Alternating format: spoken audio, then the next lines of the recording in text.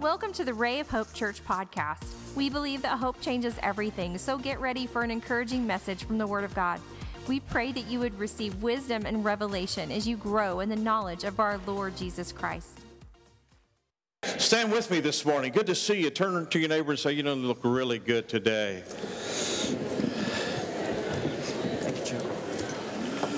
Well, if you have been here for the last week or so, we've been on a series called Perspectives.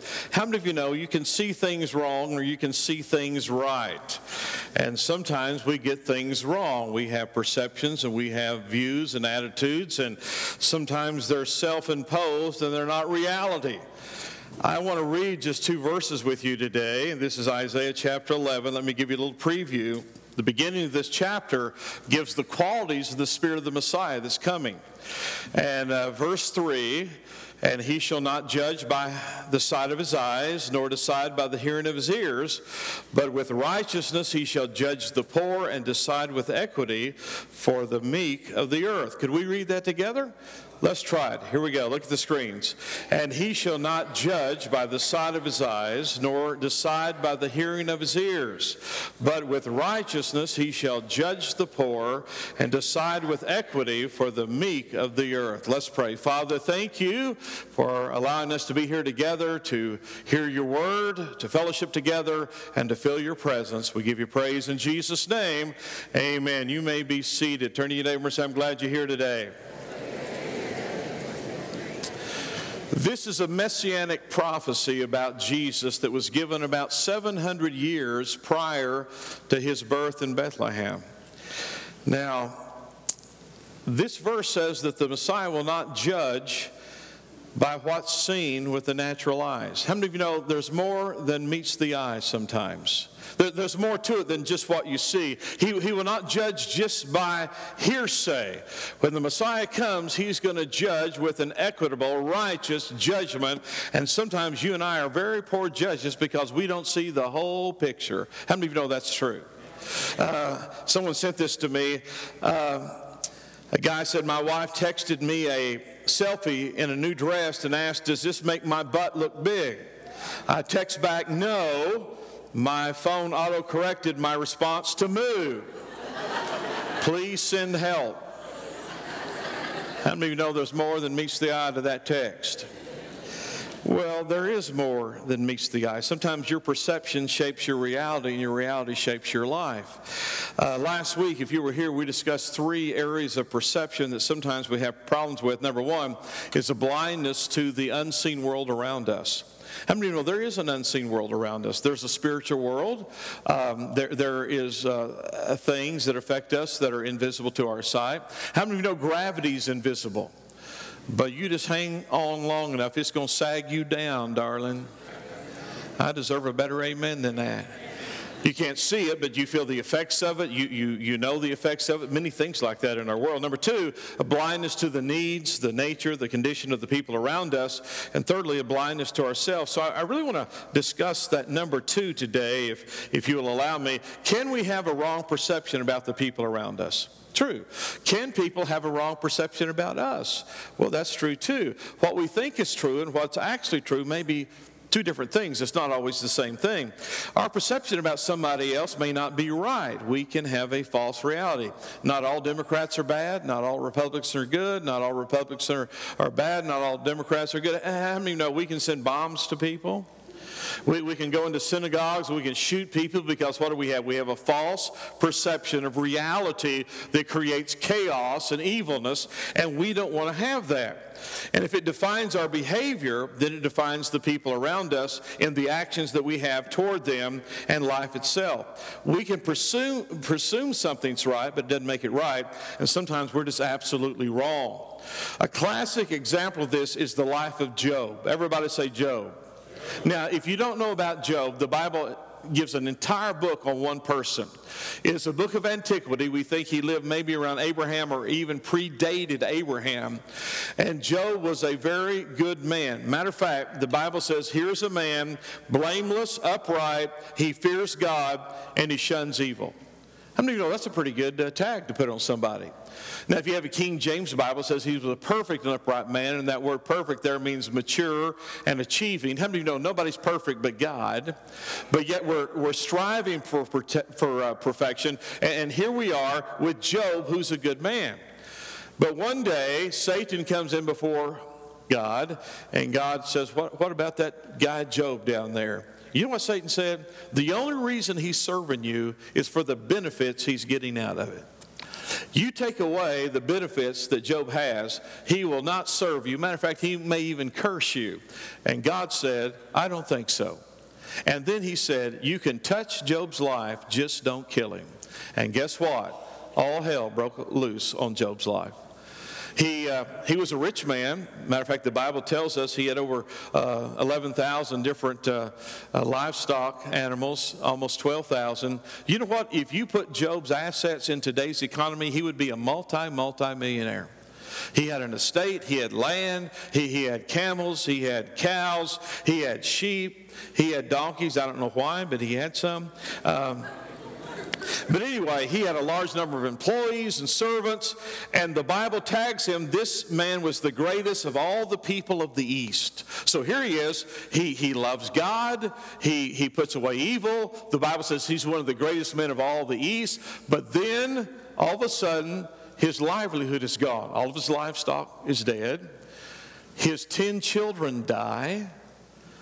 He loses his health. The only thing he has is his life and his wife.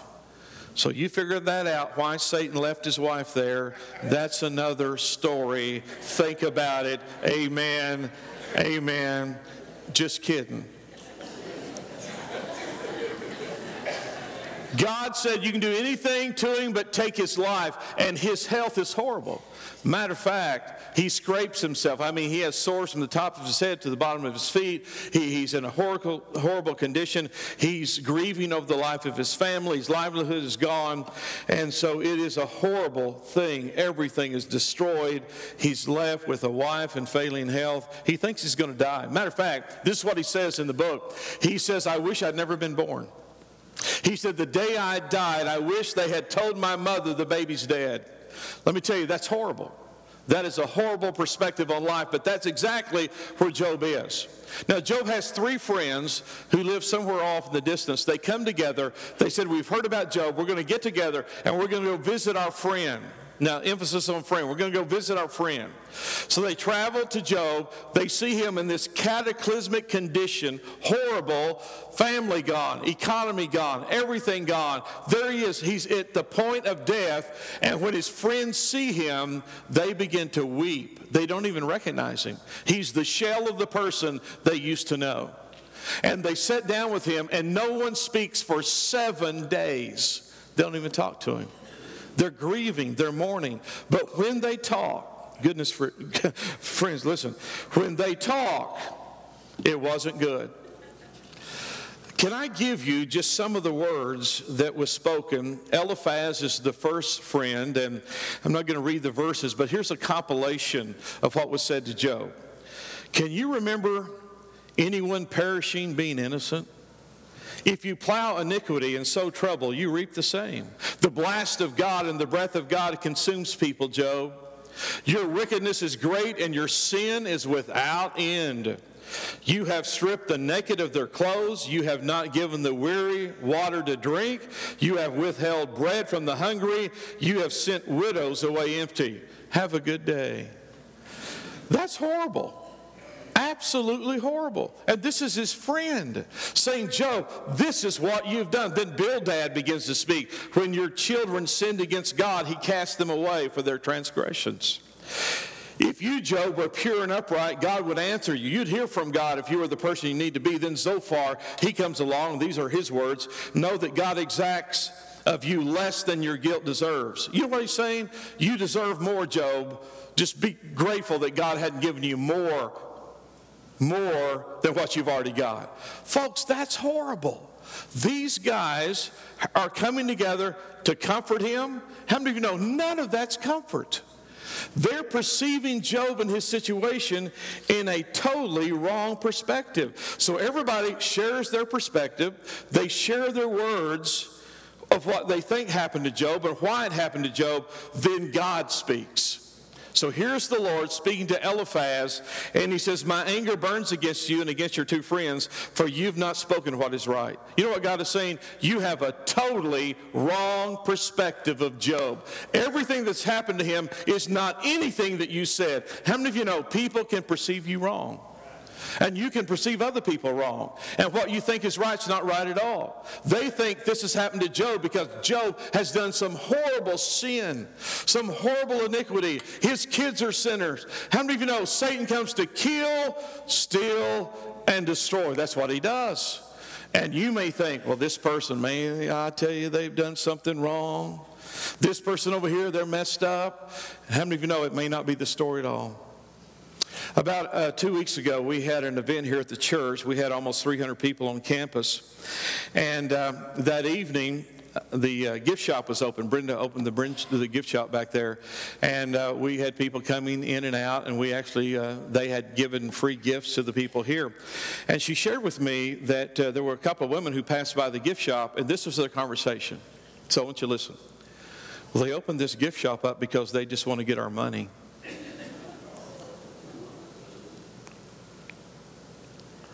I've got some thoughts about that, but I can't share it with you.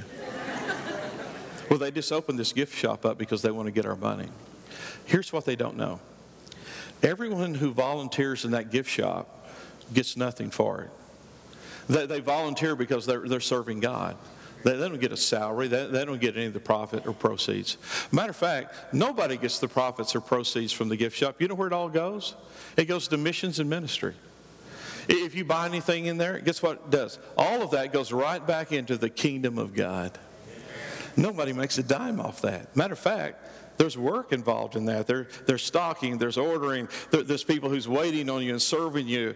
And can I tell you what?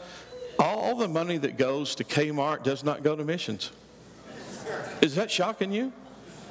All the money that goes to Walmart does not go overseas to missionaries. All the money that you pay to Amazon does not go to Africa to help feed the poor.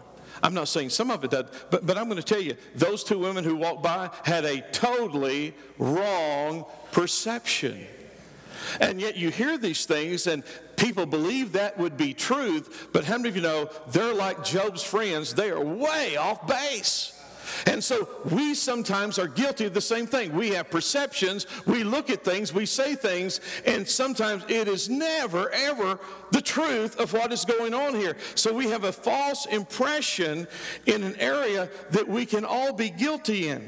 Our perspectives, either good or bad, can be associated just where we stand or what we think is going on or where we think we stand. If you put the number 6 on the floor, if you're on one side it looks like a 6, you get on the other side it looks like a 9. And we can argue, is it a 6 or a 9? Just depends on where you're standing, right? And sometimes it could be racial issues, or it could be religious issues, or political issues, and everybody has a different stand. And sometimes we don't have the right perception. Sometimes we do, and we don't like their perception, and sometimes other people's perception is just wrong. But yet, we have to be careful that we're not guilty of being a part of wrong perceptions. Can I hear an amen? And your perspective can change, and your perspective will change as you age. You'll see things differently. And I see things differently the older I am than when I was younger. Your perception as a parent changes, and as a child changes. Our parents, they nurtured us and protected us, provided for us, wiped our rear ends. It's all right, they did. I mean, you didn't get here without that happening to you. And then all of a sudden, as your parents get older, things change. Now you're nurturing them. Now you're having to kind of direct them and help them. And you're having to say, okay, Dad, maybe you shouldn't drive at night. Or Mom, maybe you shouldn't drive at all. And you're having to have a different focus or perception on how you're dealing with your parents because they did this to you when you were growing up, and now the roles have reversed a little bit, and now you have a different perception. Now, the reason I brought that up is because everybody's going to go through that. It makes no difference who you are. The other day, most of you know that Carrie and I went out to the Grand Canyon, Hoover Dam, and we went through Las Vegas. And we flew into Las Vegas about 10 o'clock that Saturday morning. And I don't know if you realize, but that Saturday night, there was this huge fight in Las Vegas. Conor McGregor and the Russian Khabib was fighting in Las Vegas. And in the big arena there, holds thousands and thousands of people. The cheapest ticket was $500 and something dollars. Cheapest ticket was $500 something dollars. So all the Irish have come in to support Conor McGregor. All the Russians have come in to support their guy. And that place was packed. I mean, it's always packed, but it was packed with Russians and Irishmen. And let me tell you, there was bad, bad blood that week. They've already had bad blood the weeks before and the months before. I mean, they're swinging each other in the weigh-in. They're throwing stuff at each other. Before this ever happened, when they had met before, there were people fighting in the streets. They were fighting in the arena. Women were fighting in the seats of the arena. I mean, it was a big deal. So we're there Saturday. Fight's going to start. So Carrie gets a call from Aaron, our son. And he says, Mom, you and Dad do know there's a big fight tonight in Vegas, and there's a lot of bad blood there. Y'all need to be in your hotel rooms by 9:30. It's a true story. I'm telling you, it's going to be bad. They're going to be fighting in the arena. They're going to be fighting in the ring. They're going to be fighting outside the ring. They're going to be fighting in the seats. They're going to be fighting in the streets. And all that was true. Not that he's prophesying it, but all that was true. He says, so you and Mom, Dad, y'all need to be in the hotel by 9:30 and do not get out on the streets. A little bit later on, Carrie gets a text from Matthew. Hey, you guys do know there's a fight in Vegas tonight. Y'all need to be in your room by 9:30. We used to give their curfew. Now they're giving us our curfew. Perspectives. Things change. So I told Carrie, I said, you need to text them back or call them back and say your dad. Now, Michael McCord's a very Irish name, Michael McCord. So I said, text them back, call them back, and tell them your dad has a T-shirt with a big shamrock on, walking down the streets looking for a Russian to fight. Not. But things change. Perspectives change. And if we don't realize that, then we're going to really not understand. And see, we can have a perspective on our family. We can have a perspective on our spiritual family. And we need to have the right perspective. I didn't say this in the early service, but something just kind of popped in my mind earlier.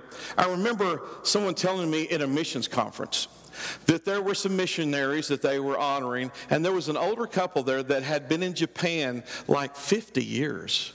And they were older, and they weren't quite as conversational, or they weren't quite the speakers they used to be.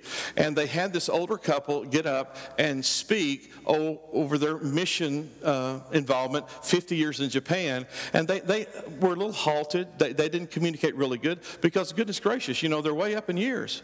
And as they honored them, there was a couple of young people behind them as this couple spoke. And this is what they said. Well, that wasn't so great, was it? And someone in front of them turned around. Have you ever had somebody look at you and it's like lasers going through you? And they said, how dare you make that comment until you've been on the mission field for 50 years? You don't even know what it's like. How many of you know wrong perspective?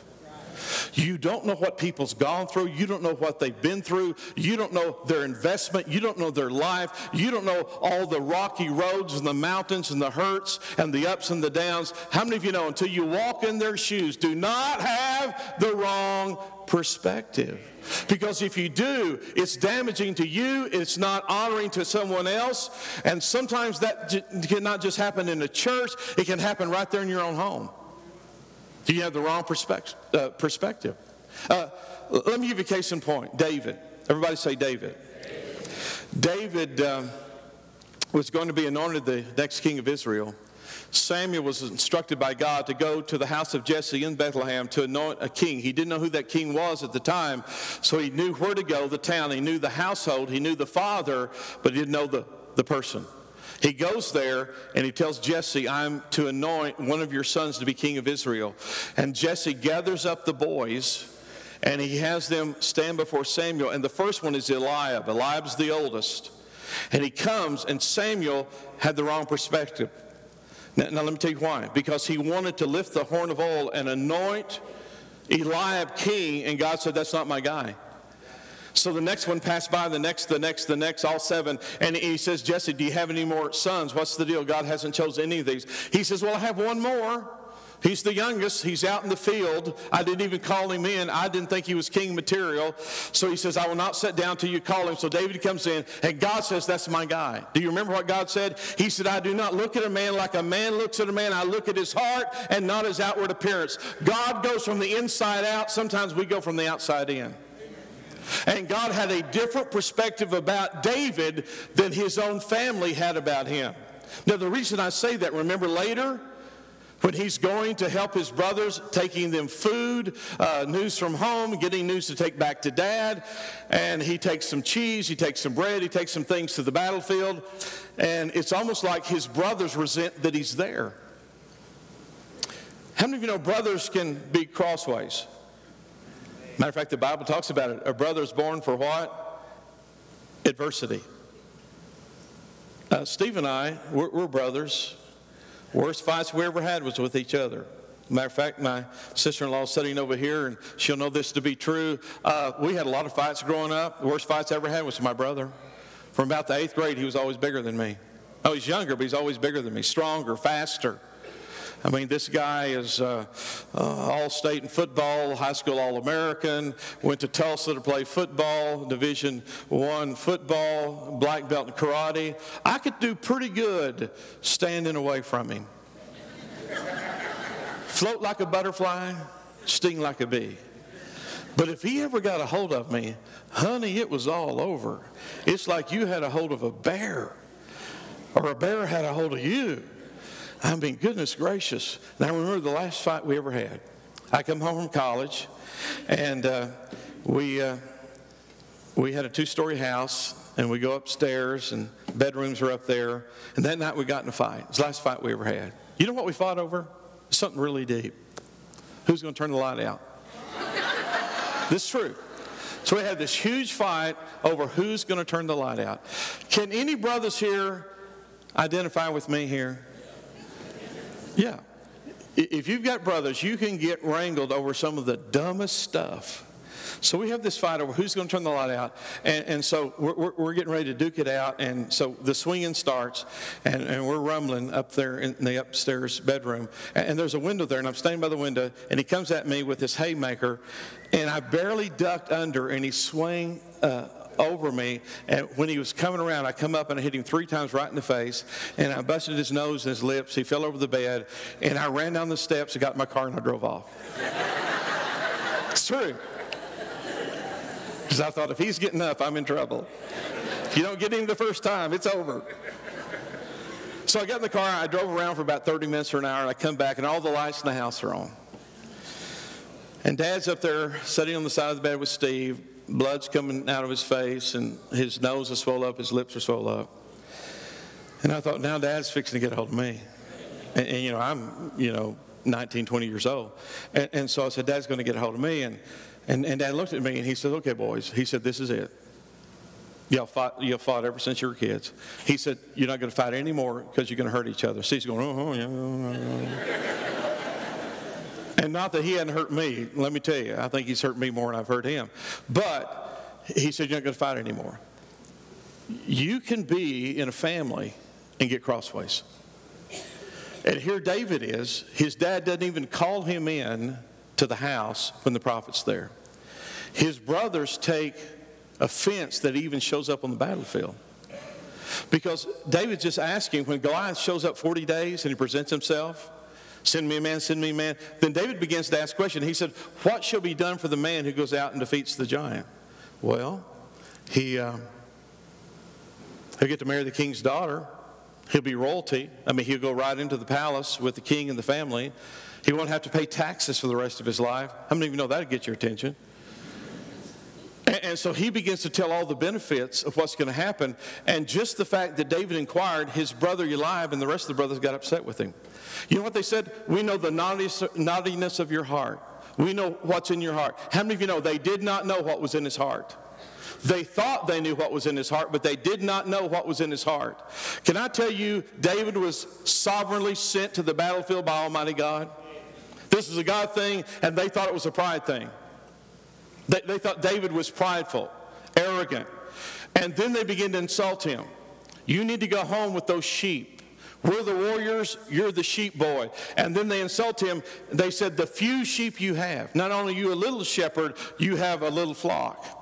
And they're insulting him, and they're insulting him. They have a wrong perception of him. Sometimes there is some dysfunction that shows up in families that shouldn't be there because we have a wrong perception and perspective about one another, and it can come right into the family. Why did Samuel want to anoint Eliab? Because he was tall, he was muscular, he was good looking, he was handsome, and it looked like he was king material. But Samuel had a wrong perception of Eliab. And they all had a wrong perception of David until the anointing of God fell on David, and now David is God's man. And if we don't watch it, we too can have a wrong perspective. And we have to be careful of that. We'll accuse people of doing things for the wrong reason, and we don't even know the real reason. We'll assume someone is this way, and we don't even know what way that they are because we've never walked in their shoes. We don't know the history. So therefore, we have to be careful we don't make those wrong assumptions, those wrong perspectives, those wrong looks, feelings in areas that we can't verify. Now, that can come in right into your own home, not just with a brother or sister or someone in the church. That can come in right there with your family. And I'm talking about a husband and wife. You can have a wrong perception about your husband. You can have a wrong perception about your wife. And let me explain it. You can have the perception, if I was married to someone else, it'd be better. You know why it wouldn't be better? You'd be there. That's why it wouldn't be better. Well, the grass is greener on the other side of the fence. That's because somebody's been watering more than you have. If you don't water, you don't get the green. Maybe you need to water more on your side of the fence. Maybe you need to invest more. Maybe you need to say more, love more, be more affectionate. You see, because we can have perspectives. Well, if I was with someone else, it would be better. I feel undervalued. I feel overlooked, overwhelmed, whatever. I'm neglected. And sometimes it's just a perspective issue. Sometimes it's a real issue. Sometimes it's a perspective issue. So we have to be careful that we don't bring assumptions to the table about the people in our church, in our life, in our family, in our marriage that is the wrong perception. And if we do have that perception, then maybe we need to put on the corrective lens to see it the right way and begin to get refocused into what it should be. Can I hear an amen? Now, I want to ask two questions here before we leave. The first one is this: what's your perspective of God? Can I tell you, a lot of people have a wrong perspective of God. They think God's out to get them. They think God is not the one who loves them. They think God is some ogre in the sky. You mess up, and he's got a Louisville slugger, and he's going to knock you out of the kingdom if you ever mess up. Well, can I tell you, we're all going to mess up. Matter of fact, you come to him messed up. Because if you have the idea, I'm going to get cleaned up and come to God, you got the wrong perspective.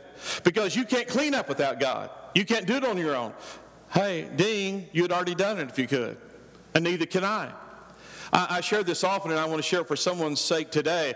When I was a teenager going to church, how many of you know, back in the old days, and I'm not that old, but back in the old days, I want to tell you the preachers preached it straight and hard. Hell was hot. They preached a hot hell. Now, here's the deal. Sometimes as a teenager, I was sitting there listening to the preacher, and it seemed like they had it all together. They didn't make mistakes. They didn't have the feelings I had. They weren't tempted like I was. Now, they were, but how many of you know I had the wrong perspective? I mean, they shot it straight. Hell was hot. I mean, you got to turn or burn.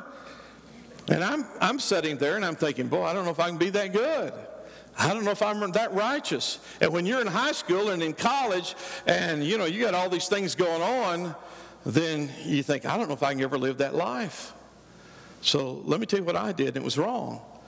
I thought, well, if I'm going to go to hell anyway, I might as well go out here and have one hell of a good time.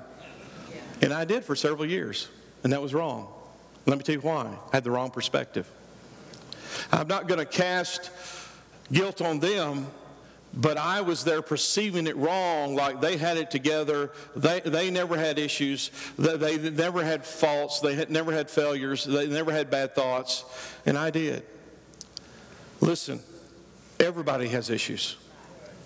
Are you listening to me? Everybody has issues. That's why we need the grace of God. That's why we need the mercy of God. That doesn't give you license to sin, but it gives you perspective that God is for you and He's not against you. He wants you to succeed. He wants you to be an overcomer. He wants you to be victorious. But sometimes we have this perspective of God, that God is the cosmic killjoy, and He does not want me to be happy. And matter of fact, if I serve Him, I'll never be happy again. Matter of fact, if I serve Him, He's probably going to send me to some place in Africa, and that's where I'm going to be. Wrong perspective of God. If He sends you to Africa, it's because you want to go and you'll be happy there. But if we don't watch it, we will have a wrong perspective of God, and we have a world today that has the wrong perspective of God. Now here's the flip side of this. What's God's perspective about you? You can have a perspective about God, but can I tell you, God has a perspective about you? Can I tell you what God's perspective about you is? Because we know what His perspective about us is. The Word tells us. Can I give you some perspectives about God on how He sees you? I know the thoughts that I think towards you. God says, let me reveal this. This is what I'm thinking about you. I have good thoughts about you. I have great thoughts about you. I want to make you a success, give you an expected end, and give you a great future. That's the thoughts I think about you. For God so loved the world that He gave His only begotten Son, that whoever believes in Him should not perish, but have what? Everlasting life. The next verse says, verse 17, which you don't hardly ever hear, for God did not send His Son into the world to condemn the world, but the world through Him might be saved. God is not out to condemn you. He's not looking to condemn you. He's looking to save you. Because why? He loves you so much. And He loves me so much. Do you realize that any way that you can get into the family, God wants you in? How do you get in the family? You're birthed into the family. The Lord wants you to be born again. He wants you to be birthed into His family. How do you get into the family? You can get adopted. And hereby He has given us the spirit of adoption, whereby we cry, Abba, Father. He'll adopt you in. Or you can marry into a family, right? So therefore, we are the bride of Christ. He is the bridegroom, and He wants to marry us. Whether we're birthed in, adopted in, married in, God said, I want you in my family. Isn't that good news? God wants you in His family. Why? Those are the perspectives that God has about you. He's not out to send you to hell. Matter of fact, He won't send you to hell. You'll go there by yourself. You'll have to walk over Him to get there.